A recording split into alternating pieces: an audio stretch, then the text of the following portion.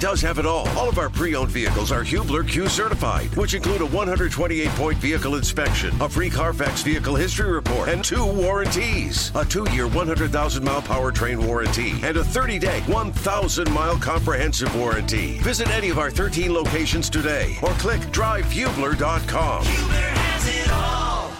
You're listening to the best of Kevin and Query on 93.5 and 107.5. The Fan.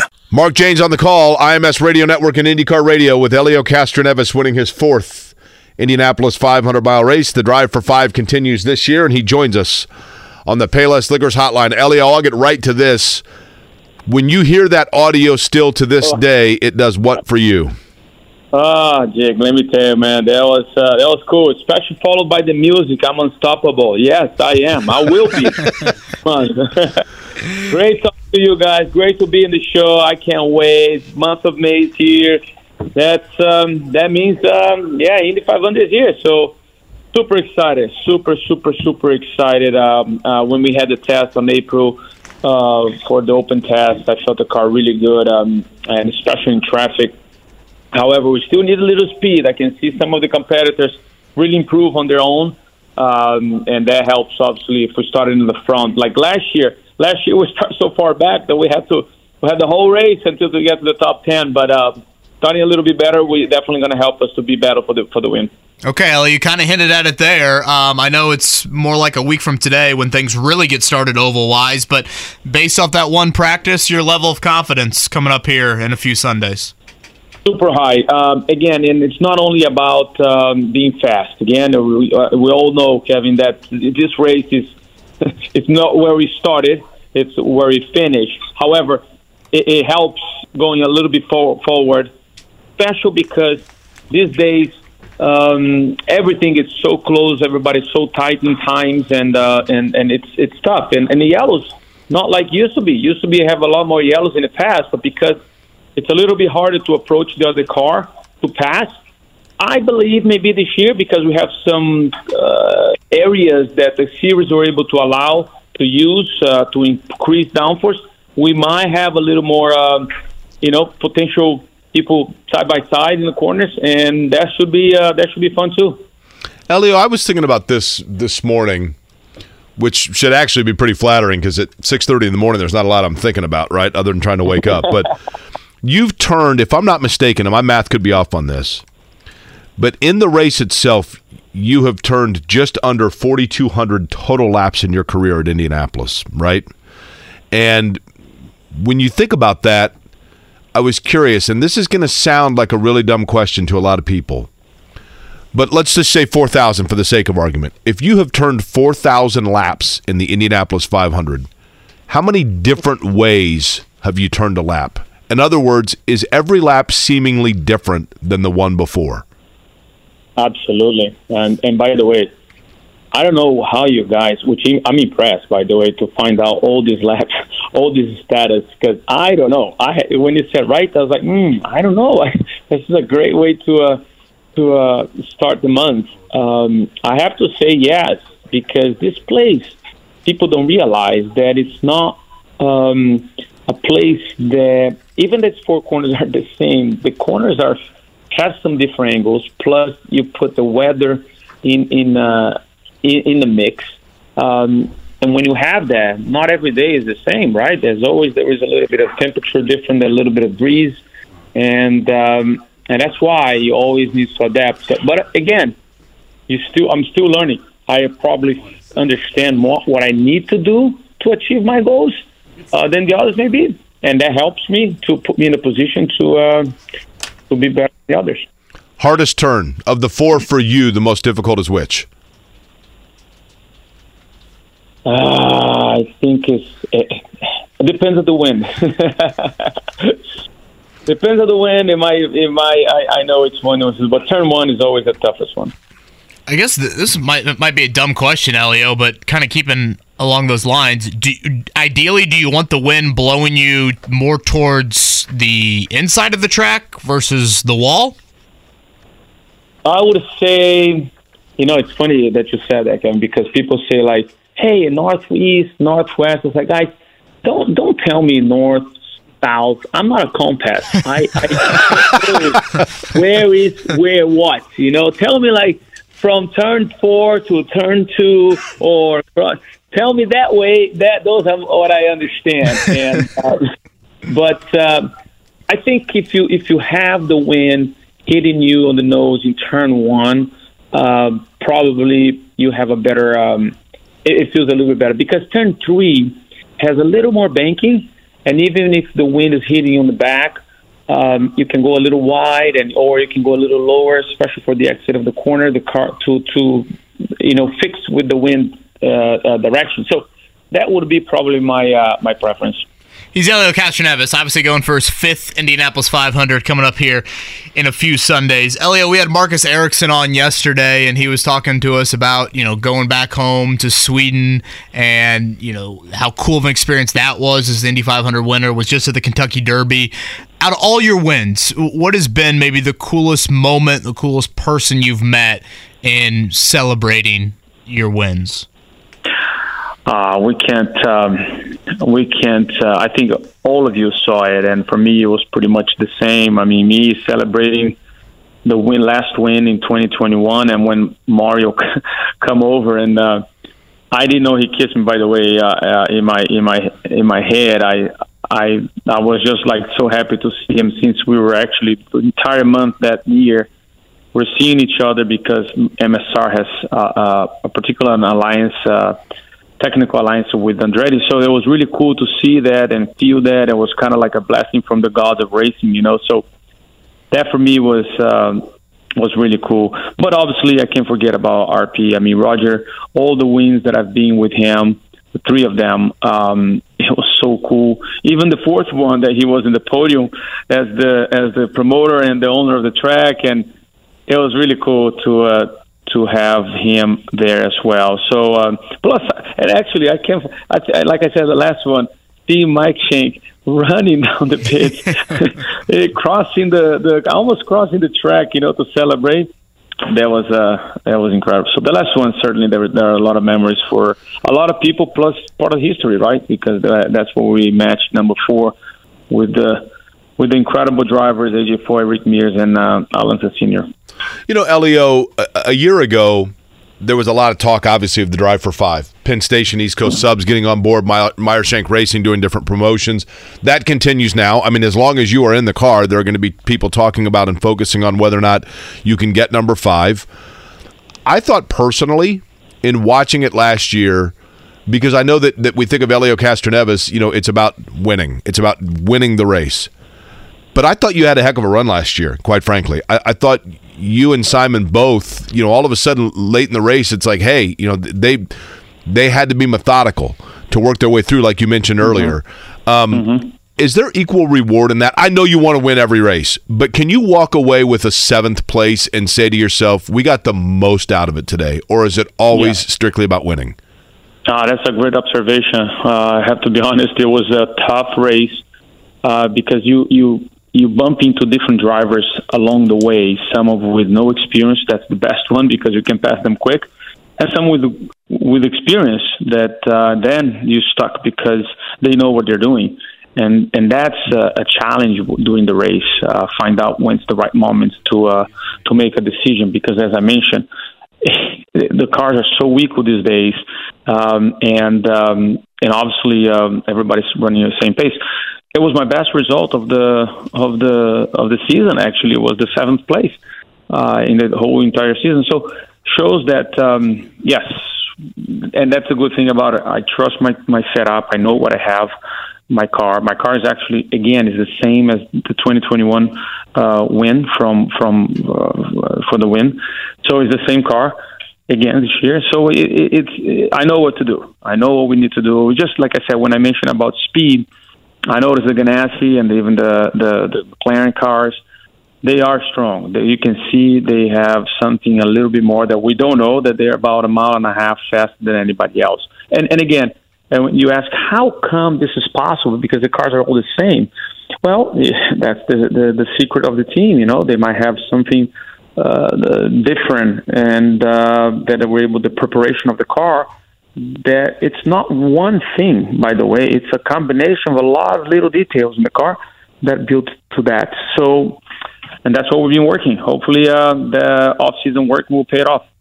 Started 27th, finished 7th last year. It was the biggest rise of anybody in the race. Helio Castroneves with us here on the Payless Liquors hotline. Helio, I don't know, maybe Tony Kanaan gets this question a little bit more. I feel like we've gone through this maybe before with TK, but this will be it for him. You've got a birthday that's on the horizon here. How many more of these you got left in you? Birthdays or races? Let me clarify there. I mean, come on, right? Indianapolis 500 starts to clarify that. That's right. Actually, I will get my number 5. I'm telling you, and I love that because I know. Actually, it's funny you guys asking me this. I was running this morning, and I was like, 98 was my first season in IndyCar, and it's 25 years, right? So I'm like, darn it! It feels like yesterday. I still kind of like have some, kind of like excitement and nervousness, butterfly in your stomach as every race, not only one, but every race.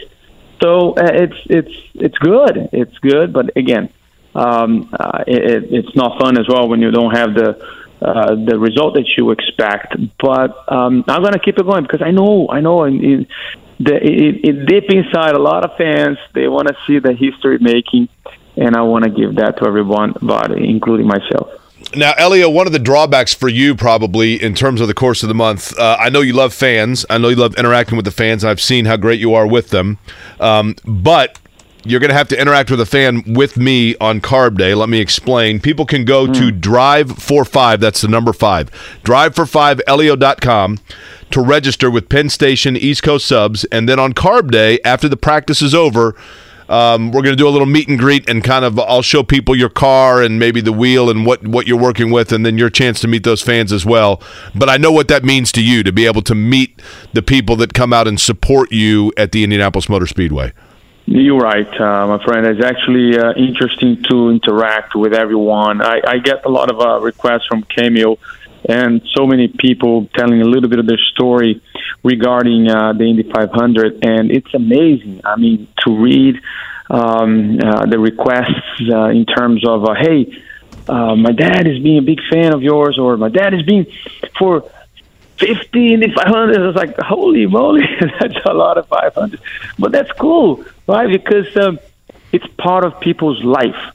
And that's what I enjoyed. I really like to hear the stories. I really like to, because they've been decades and decades and now passing through generation. And if I would live in Indianapolis, I would do the same thing to my kids, because it is a lot of fun.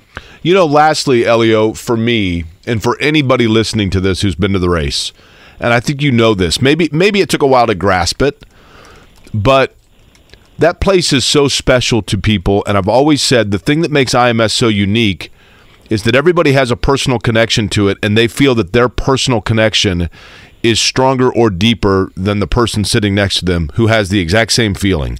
And I can only imagine what it must be like to drive past there, even in the middle of November, and see that venue and realize that no one has conquered it to a higher level than you have.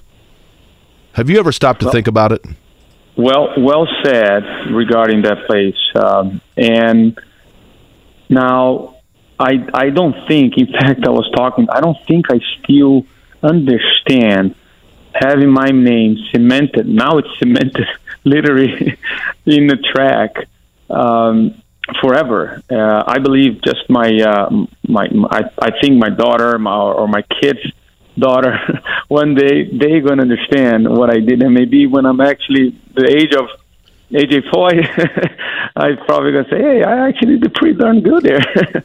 So, but as of right now, I have so much still to accomplish, and I'm not taking anything for granted what I already did. But I feel my purpose here is still to do something special that can be part of this place. So yeah, Indianapolis, it is tattoo in my heart, and I can't. It will be forever. So you are 47 years old, correct? For like another what? Day. What's that? Another day. Right, until midnight tonight. So another 15 hours. You're 47 years old. I'm sure you know what goes well with milk. We certainly hope that you get milk again. But birthday cake goes great with milk. So to finish you off, Elio. And should we apologize up front? Yes, for this? we're going to apologize for this, Elio. But this is from all three of us. Yeah. Are you ready? We'll do it quickly. Yeah. Happy birthday to you. Happy birthday to you. Happy birthday, dear Elio. Happy birthday to you. All right. That was impressive. We will. Good job, guys. Wow, well done. Now you're Dancing with the Stars. We could be on The Voice, right? After that, Maybe you That's should right. be singing a record deal right now, guys. That was amazing. That was well done. Hey, we will see you this weekend for the GMR Grand Prix, and then I look forward to, again, on Carb Day, drive45elio.com, where people can register for the meet and greet there at the Meyer Shank Racing Garage, and we look forward to another fantastic month and watching you lead the cheers during the parade and all of it, Elio. It's always a pleasure. Great to be with you guys. Looking forward to it, and it's going to be a great, fun month. happy birthday, Elio. Early birthday. Thank you, guys.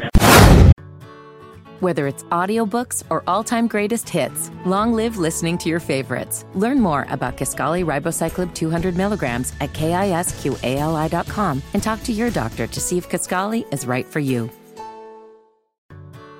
Whether it's audiobooks or all-time greatest hits, long live listening to your favorites. Learn more about Kisqali Ribociclib 200 milligrams at KISQALI.com and talk to your doctor to see if Kisqali is right for you.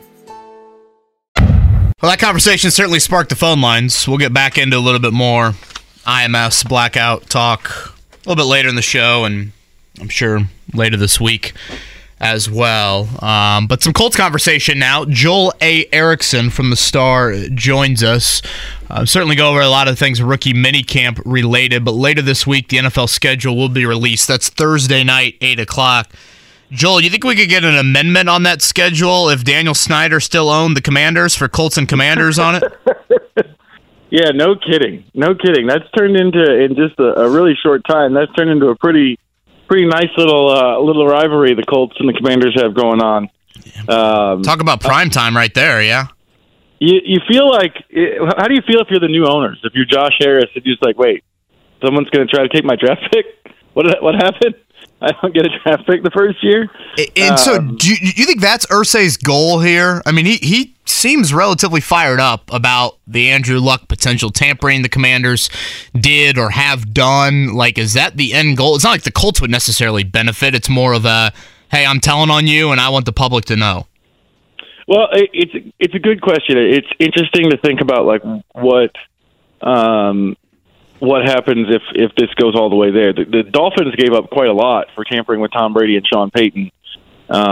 It was a first-round pick this year, a third-round pick next year. Their owner got suspended and fined. So there was a lot of stuff there. There's also, I didn't know this was a thing until the draft, really, but the Eagles got a better draft pick in a trade out of Arizona tampering with Jonathan Gannon. So I don't know if that's, maybe so the Colts could benefit too. Yeah, I did, like I said, I didn't know that was a thing until the draft. So I didn't know you could almost settle your differences in a tampering case like that. This one seems a little more serious than that, but yeah, Irsay being very clear. I want to make sure you understand that Andrew Luck is still under contract to the Colts, regardless of whether or not he's played for us since 2019. Joel, here's what's confusing to me, and I mentioned this yesterday, so maybe you can shed light on it, or maybe since I was confused by it, more has come out to clarify it. Andrew Luck, when he retired, had, 3 years left on his contract, correct? Correct. Mm-hmm. So my understanding was, so to me, it has to be one of two things. Either that contractual obligation expires after a 3-year period of the retirement, which at this point that expiration date would have passed, or he has 3 years of contractual obligation to the Colts to honor upon the time that he returns to the NFL, which would mean the second one. Right, which would mean that at this time he is not under contract. The contract is on pause. In other words, is he there ownership now forever? Do they own him forever in case he wants to come back at the age of 57? Yes, they have his rights in perpetuity because the contract pausing means that they have those rights. And yes, if he wanted to come back at the age of 57 and play for a different team, that team would have to trade for him. Yeah, see, that's the part to me. So that clarifies it. But then the other report that I saw initially, and I don't recall where, and I apologize for that, Joel, but said that they had inquired to the Colts about Andrew Luck, not to Andrew Luck directly. Do we know factually? I would assume Jim Irsay, I trust him by his word here, right? But did they inquire to the Colts, or did they inquire to a representative of Andrew Luck without the Colts' permission? Clearly, it must have been the latter, right? The Colts. My understanding is that the Colts want to investigate it in order to find out if the second thing happened. And I don't know if I've seen hard reporting on whether or not they asked the Colts at all. Obviously, Irsay reacted in a way that would make you think no. But the tampering rules are pretty. The tampering rules are pretty loose in terms of who is an associate of yours, which I guess makes sense because if it was just you and your agent, or you and your family and your agent, then obviously there'd be really easy ways around that for a lot of guys. But there's probably some element of this where there's some of this that goes on, at the combine in Indianapolis and that kind of thing, but it doesn't come out publicly that it happened beforehand, the way that this report did. And it'll be interesting to see. It'll be interesting to see what comes out of it, because the NFL, like I said, with Miami, they didn't mess around with that tampering. They came down pretty hard on the Dolphins. I don't really want to stay on the topic much longer, but I will just add Andrew Luck's agent was his uncle, Will Wilson, and so it's not like we're talking about some mega CAA agent that would be at the combine, representing 10 different clients, and lo and behold, Andrew Luck just comes up in conversation. Hell, I don't even think, doesn't Will Wilson work in soccer now, Joel? Yes, he has moved on. He's not even in the NFLPA's agent directory anymore. Yeah. All right, rookie minicamp from over the weekend. Joel A. Erickson was out there from the Indianapolis Star.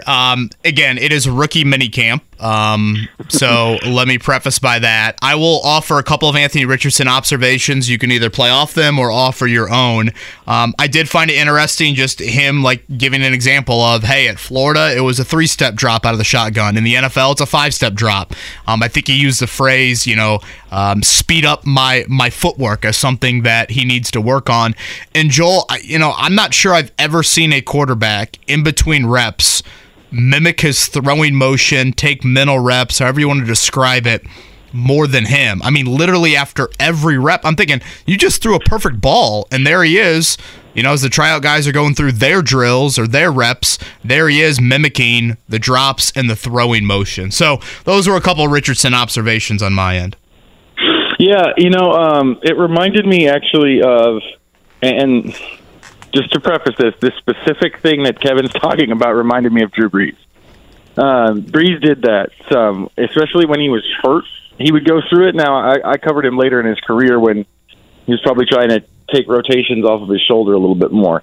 So I don't remember for sure if he actually did the throwing, but he would do this thing where he would make a throw even in routes on air, and then he would carry through the rest of his reads on whatever play or whatever route they had run. So he would shift his feet and keep himself in motion after he'd made the throw and look at 3 or 4 other receivers. It kind of reminded me of that, him doing that.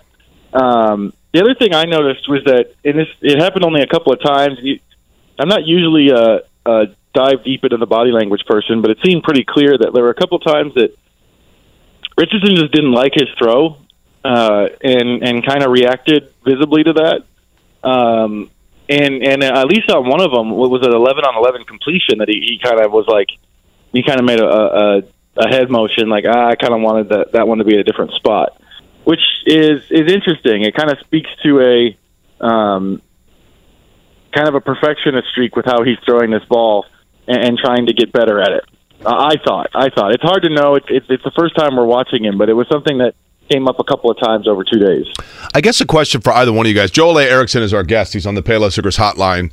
Of course, you can read his work covering the Colts with the Indianapolis Star. A question for either one of you guys would be this for me, and that is, obviously we're talking about like one grain of sand here in the overall totality of what we're going to see from Anthony Richardson. That said, based on precedent, whether it be Andrew Luck or I guess that was really the last time that we had a true rookie quarterback that you're handing the keys over to from the get-go, how much can that grain of sand really tell us? How much does it represent the reality of what they're going to see in actual camp and full-on? In other words, is there anything that we can actually learn other than body language from what we've seen so far? I don't really think so. I mean, you got to think about like it's a rookie minicamp. There's a handful of guys who are with the Colts. Sometimes they're Marcel Dabo was playing there this week, the international transfer player. But the guys on the field, it's 12. It was 12 draft picks. It's 15 undrafted free agents, and I believe it was 29 tryout guys. It's all rookies. It's guys who are running very basic stuff. You're just giving them an introduction to the playbook and what they're going to have to do with the Colts. It's not a competitive situation like you're going to see in training camp. So in terms of the big picture and what Anthony Richardson is going to be, I wouldn't say that there's anything that you can really take away from the rookie minicamp. I would say take more than anything, you're just watching him to go, okay, what are some pieces that I'm going to look for moving forward? What are some things that I'm interested in terms of his personality and how he's going to quarterback a team and react to stuff. But even that is something that you go, okay, I've seen this now, and now I kind of just put that as a note and see if I see it again. Or at least that's kind of how I treated it. And he's Joel A. Erickson from the Indianapolis Star. He's with us here on the Payless Liquors hotline. Joel, the month of May and even June, Chris Ballard has used those months to find kind of a veteran free agent signing. Typically you see that maybe right before an OTA or a mini camp, and then that guy could potentially turn into a somewhat important piece for you. If I had to look on the roster right now, I'd probably put three positions above the rest. I put right guard, I put corner, and I put safety as like three that I could see them add to, especially the first two of right guard and corner.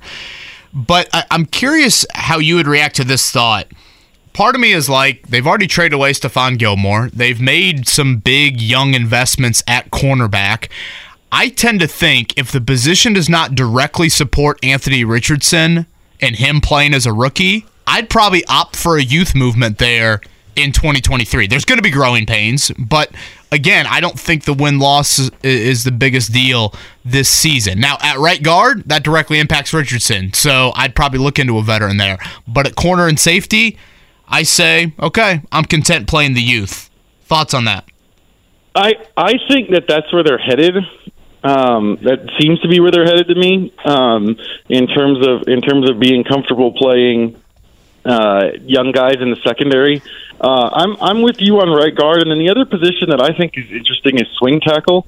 They drafted Blake Freeland to be the swing tackle, but he's a rookie and a fourth-round pick. And if the goal is protecting Richardson and giving him the best chance, and you want to play him early, I think you got to kind of give yourself a little leeway in case it takes Freeland a little while to get accustomed to the NFL. That swing tackle job, playing left side, right side, I know he's got experience at both spots, but that's generally tough for a rookie. You normally want somebody a little bit older doing that. So I think the offensive line is the place that I would be focusing on veterans because of what you're saying. I think most of what they've done this offseason suggests that they're comfortable seeing what they have in the roster as they see what they have in Anthony Richardson and where he is before, making bigger moves.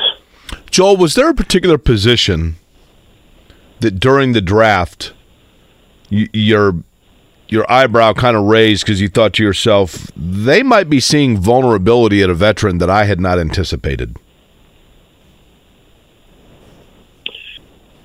I don't know. Their picks kind of, especially the first 5 to 6, just kind of ticked off need after need after need.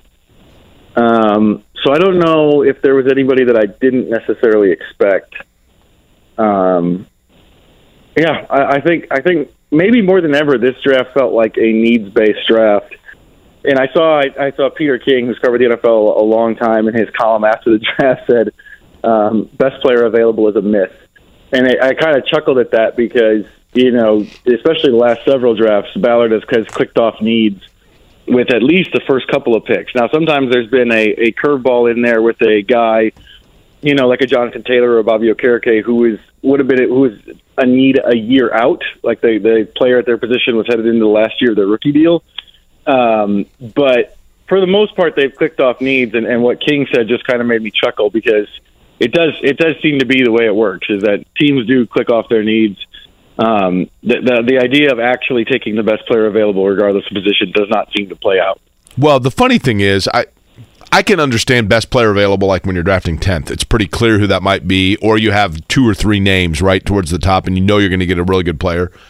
Does best player available really become applicable when you're drafting 174th?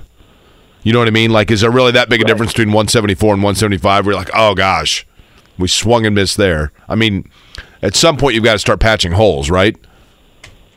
Yeah, and I think, you always hear general managers say, we got to that point in the draft. It is usually with the first 2 days of picks. We got to that point in the draft, there was one guy standing above the rest, so just take him.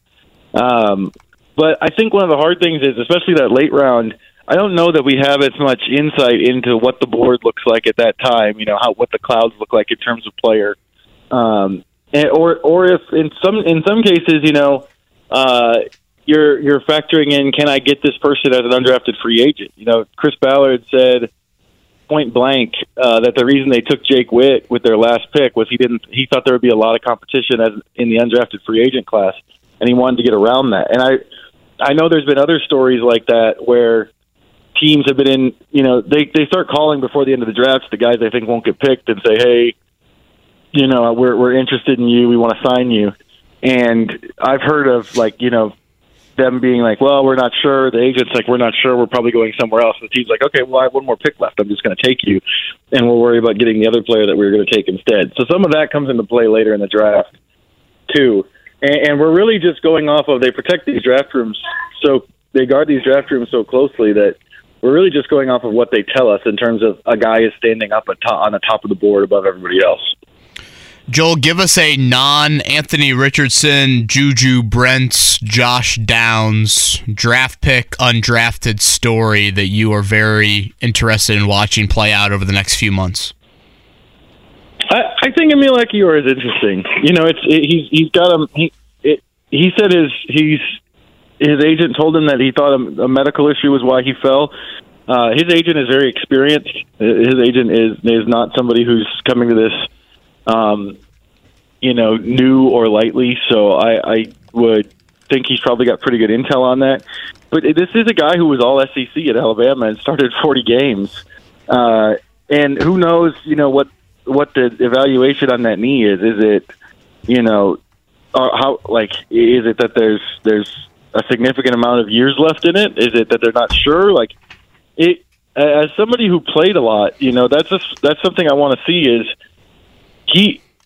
in theory, he should be ready to kind of just click in and get going on the interior of the offensive line where there's definite opportunity just because of where he played and the games he played against really good teams and really good competition. That's a guy that I think most people would have thought, okay, you got an all-SEC player at Alabama on the offensive line, that guy's going to get picked. Well, that makes me wonder, if the big question is the knee, is his level of play going to put him maybe in competition for higher stuff than a normal undrafted free agent? Joel, be honest, your plans for Thursday, you having a party for the schedule release? You having the kids over for like a gender reveal type thing? He's probably booking a lot of hotel rooms, aren't you? Checking your bracket to find out whether or not you won Ursay's million. What do you got planned? KB's right. The first thing I do after we put up whatever is going to go on the website is I immediately start looking for hotel rooms in whatever city we're supposed to be headed to. And what I'll end up doing is going back during the season and the same week of, I'll see if there's something that came down in price, because that does happen sometimes. But I usually try to get something on the board at least to start off and figure it out. And then the other thing I do, this is the second thing I do, and I know Chris Widlick and Brett Bensley over at Fox 59 and CBS 4 do the same thing, is those first September road games, I immediately check the Major League Baseball schedule to see if I can knock off a park I haven't been to yet. Okay, so wait a minute. So with that, because I've done the same thing for IndyCar for years, best park you've been to? Listen, not Fenway, Yankee, Wrigley. I mean, I get it, but surprisingly best park you've been to, and the one where you're like, this place is a dump. Okay, so I don't know if this is a surprise. I think a lot of people say this one. I've hit 19 parks, but the problem is nice. I haven't hit a lot of the famous ones. So I would say the one that's it's not necessarily I think the only reason that PNC Park in Pittsburgh is not more famous is because the Pirates have been so bad since it was built. Because it's right there on the river. Like when I went, we could take. We were staying downtown. We just walked across a bridge, and my kids got to be on a riverboat, and they'd deposit you at the stadium. The sun comes down on it. Great. It's just an unbelievable viewing experience as a park. PNC is definitely the best one, and then the worst one is apologies to Rick Venturi, who's a huge Rays fan. But the Trop is terrible. The Trop reminds me of going to the Metrodome when I was a kid. So I went to the Metrodome, yeah. Yeah, it feels like you're watching baseball in somebody's basement. So road schedule this year of interest, you've got potentially an Orioles game, a Braves game. Boy, they might pay you in September to come to a Reds game. Astros, Red Sox. What of those interest you? So I've been to Astros. I've been to Braves. New Braves, I guess newish at this point? Not new Braves, and I'd be very interested in new Braves. I'd be very interested in the new Braves. I went when I was covering Auburn, so before that one was built. New Braves I'd be interested in. I'm supposed to hit, if family vacation work out, I'm supposed to hit Camden this summer, so I think Fenway would go to the top of the list. But then New Braves is a good one, KB, because I have not seen that one in terms of a park to go see it. Just like I haven't been to Target Field at the Twins Stadium, which is supposed to be gorgeous in Minneapolis. And I grew up going to Twins games because they were close, but it was always in the Metrodome. It was watching it in Minnesota's basement. Now, have you been to Detroit? I have not. Nope. It's nice. It's a nice park. Have you been to, I'll tell you, a very underrated park, and you're going to laugh when I say it because it's not new. It's been renovated, but it's not new. But I found it very nice. Angels. You been to the Angels? Yeah. So when I covered the Saints, they did a joint practice out there, and I was out there for 4 days or 5 days or something like that. And the Angels were in town on the front end, and the Dodgers were in town on the back end. I knocked off both of them. But I do think that the Angels Park it looks good. I like the stuff in left center field. Here's the other thing, Joel. This is old guy here, right? They did something, I don't know what it is, it's hard to explain, but the concourses, instead of hard cement, it's kind of like that rubbery surface that you play basketball on in churches. So it's super soft to walk around. I know that sounds weird, but it's like they thought about the retirees of Southern California. I don't know, but I don't know. I thought it was a nice park. Dodger Stadium's great too. If you've never been to Dodger, you got to go to Dodger. My favorite thing about going to Dodger was I was with a buddy, and we sat in third row, next to the real Dodger fans. And as somebody who watches a lot of baseball and knows, the Brewers roster pretty well, I was flabbergasted at how well some of these guys know baseball. The Cardinals are bringing in a reliever, and the guy next to me is talking to his friend, and he's going, this isn't great. Our guy's 0 for 4 against this guy lifetime. How do you know that? Right. Well, especially considering, you're talking about the Cardinals, and they are the ones with the smartest fans in baseball. Just ask them. Right? Joel, as a Brewers fan, laughs very hard. That's right. At that comment there. Joel, great stuff with Rookie Minicamp Weekend. I know it's been a busy couple weeks for you, so appreciate you hopping on a few times with us. Whether it's audiobooks or all-time greatest hits, long live listening to your favorites. Learn more about Kisqali Ribociclib 200 milligrams at KISQALI.com and talk to your doctor to see if Kisqali is right for you. Whether it's audiobooks or all-time greatest hits, long live listening to your favorites. Learn more about Kisqali Ribociclib 200 milligrams at KISQALI.com and talk to your doctor to see if Kisqali is right for you. Yeah. No problem. Always like coming on with you guys. Good morning to you on a really good-looking Tuesday. My name is Jake Query. Kevin Bowen here as well, along with Mark Dykton. This is Kevin and Query on 93.5, 107.5, The Fan. Continuing our discussion about the Indianapolis Colts and their what we hope to be promising young quarterback, Anthony Richardson, joining us now on the Payless Liquors hotline. When it comes to Florida football and it comes to quarterbacking the Florida Gators and making that transition into the NFL, few would know it better than a guy that won a Heisman Trophy down in Gainesville, Danny Wuerffel, who joins us on the program this morning. Danny, first off, good morning to you. We are very appreciative of your time this morning. Oh, great. Great to be with you. Thanks for having me. Hey, I want to begin with this. You obviously have seen a lot of different quarterbacks that have quarterbacked at Florida, and watching them since your time playing there. So for beginning sake, before we get into the nuances of Anthony Richardson himself, how detailed was the Florida offense that he would have been running, and how much does that, just in terms of schematics, translate into the NFL?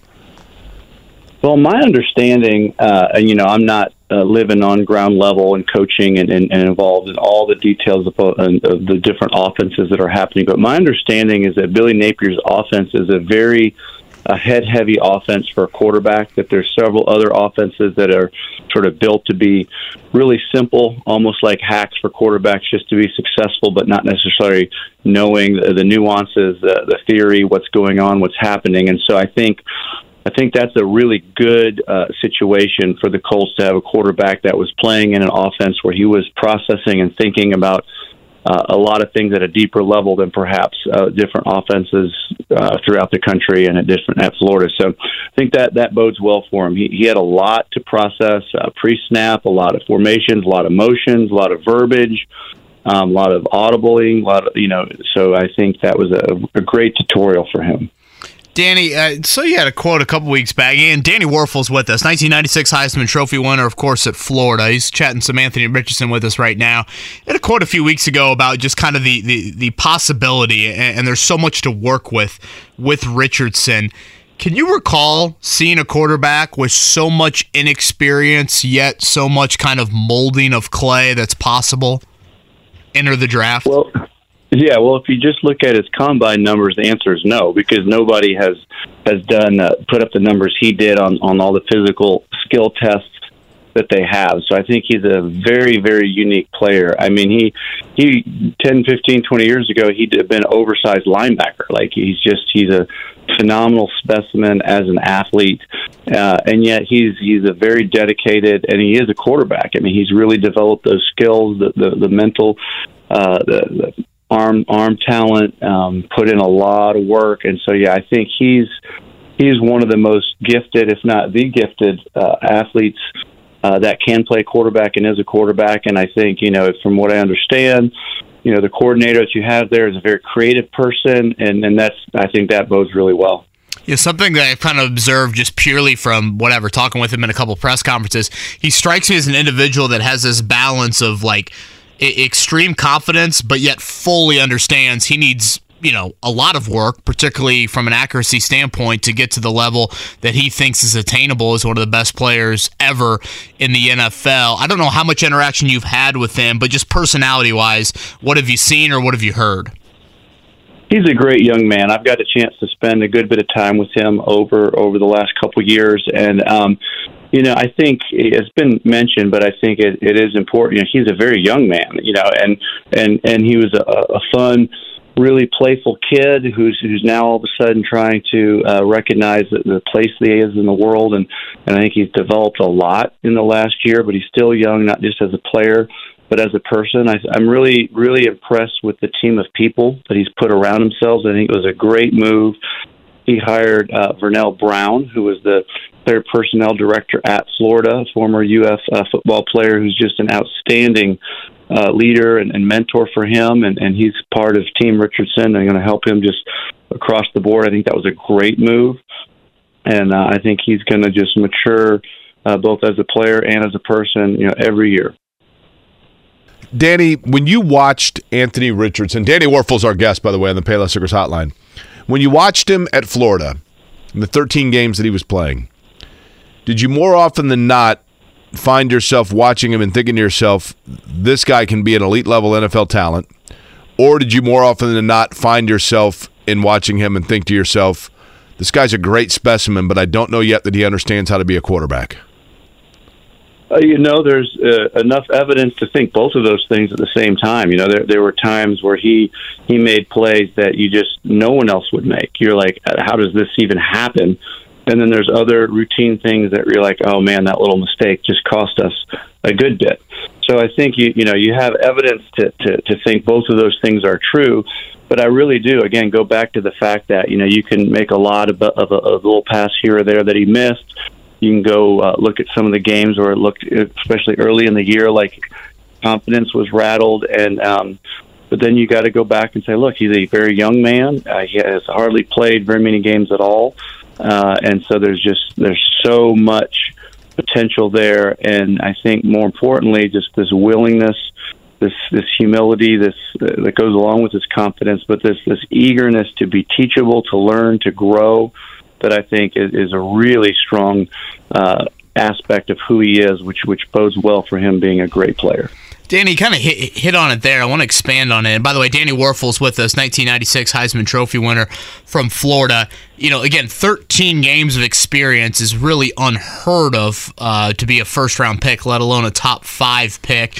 We've already started the old playing time debate, how early that needs to happen in the NFL. How early do you think it would benefit Anthony Richardson to play here in year one? My general thoughts on that matter is the longer you can wait before you're the guy, the better at any aspect of being a quarterback in the NFL. I mean, it's tough duty, and the last thing you want to do is get in and get beat up, throw a bunch of interceptions, get people down, get your confidence down. And so I think in general, my thoughts is the longer you can wait for a year on the field and playing, the better. I think there are certainly exceptions to that, and I think there could be packages, there could be situations where things are phenomenal for him to get in the game and do things. But I'd be more an advocate to try to not have him be the guy, where when and if things go bad, he's taking the fall for it. That's not a long-term, to me, way of developing a quarterback to be your guy. So I think that comes into play a little bit. But, again, I think you've got some creative coaching there that can really maximize some of Anthony's talents right out the gate. That could be fun, and we'll see how that unfolds. I'm sure that's what everybody's talking about. I have said, Danny, and I wanted your input on this because, you're a guy that obviously is a Heisman Trophy winner. You come out of college, there's a lot of expectation for anybody at that level in the NFL. But my concern for any quarterback, any young quarterback, and you kind of touched on it there, but I feel like there's this window of time. And if it doesn't take off for a quarterback within that window, and I don't know what it is, whether it's a year or 20 games, but if a quarterback gets his confidence rattled at the professional level within that window, that there becomes a point where there's no coming back from it. And all of a sudden, there's just kind of almost like a quarterback PTSD. And that's what you have to be careful to avoid with a guy that you're expecting to be your franchise guy. Does that analysis make sense, or does that sound like a guy whose peak was going 2 undefeated years in middle school? I think there's so much to that. I think if you just look at the numbers over time, there's very few players that played early that didn't do well and then came around to be special. I'm thinking of Brett Favre and Peyton Manning in unique situations where, the mental toughness, the belief that their team had in them, despite whatever happened, they were going to be the guy long term. And I think that those are rare. I think that's a very rare thing to happen. I think you've got a lot more examples of players that got in early, didn't do well, and never recovered. And then I think you've got a lot of examples of guys that kind of sit for a little bit, watch a little bit. You've got Aaron Rodgers, you've got Tom Brady, you've got some of these other amazing players who didn't have to get in right away, got adjusted to life in the NFL, got to see the game from the sideline a little bit, develop their understanding, maturity, and then all of a sudden they're all pro players. So I think that's the more normal trajectory. But again, anything can happen. Danny Wuerffel's with us, 1996 Heisman Trophy winner. Danny, kind of moving away from Anthony Richardson here for a second. You strike me as a very humble individual. Ego seems to be nowhere to be found whatsoever. When you see all this NIL money, do you think to yourself what it could have looked like for you in the mid-'90s? Yeah, every now and then there's a twinge of, what the heck? I think of you. I think of Tebow. Talk about Florida quarterbacks. Come on now. Yeah, that's funny. I was walking through the Florida facility the other day, and I was thirsty, and there wasn't anybody around, but there was one of those little refrigerators where they had the Gatorade in it, and I was like, I should really ask, but no, I don't. They owe me a Gatorade. I'm like, taking a Gatorade proudly. So that was my NIL. Hey, were you a better football player or pickleball player? Well, clearly I was a better football player, but I am working on the pickleball. It's probably, don't tell the Gator fans, my favorite sport I've ever played. I absolutely love it. And, anyone can play, anyone can get good, but it's like a lot of sports, it's hard to master. And I've just really, really enjoyed it. I think one of the great things, I have said this, Danny, if I was a guy like in my early 30s and I had to move, and I moved to a new city, right? All of a sudden, boom, I got to move to, Dallas for a new job. It would be the perfect way to meet people because at my gym, there's constantly people playing pickleball, and they're like from all ages, like across the board, right? Like teaming up together and playing together. That aspect of it, I think, is very cool. Incredibly fun social sport. My 8-year-old nephew played a match with my 77-year-old mother the other day. They were teammates and had a great time. And all the way up to, professional level athletes. Jack Sock just won a pickleball tournament. He's one of the best tennis players out there still, and he's been dabbling in pickleball. So it's just a great sport. If anybody hadn't tried it, they're missing out. I have always been fascinated, Danny Wuerffel, by the Heisman Trophy. So allow me to ask this. When you win the Heisman, are there like two variations of it? One for the school to display and one for you? Or do you guys have to every 2 years go back to Florida and be like, here, you guys can borrow it for a year and then I'll come back and pick it up again? Yeah, it was a lot of negotiation over time and calendars. No, there's two. They make one for the winner and then one for the school. So each group gets to proudly display it. Danny, what's the post-career been like for you? I know you're involved with the foundation, heavily involved with the foundation, but tell us a little bit about Danny Wuerffel nowadays. Great. Well, my entire life's mission has been to inspire service and unity in the world. And through the Wuerffel Foundation, we get to do that all across. We do a lot of work supporting Desire Street, which works in inner cities all over the Southeast. That's a big thing that we do.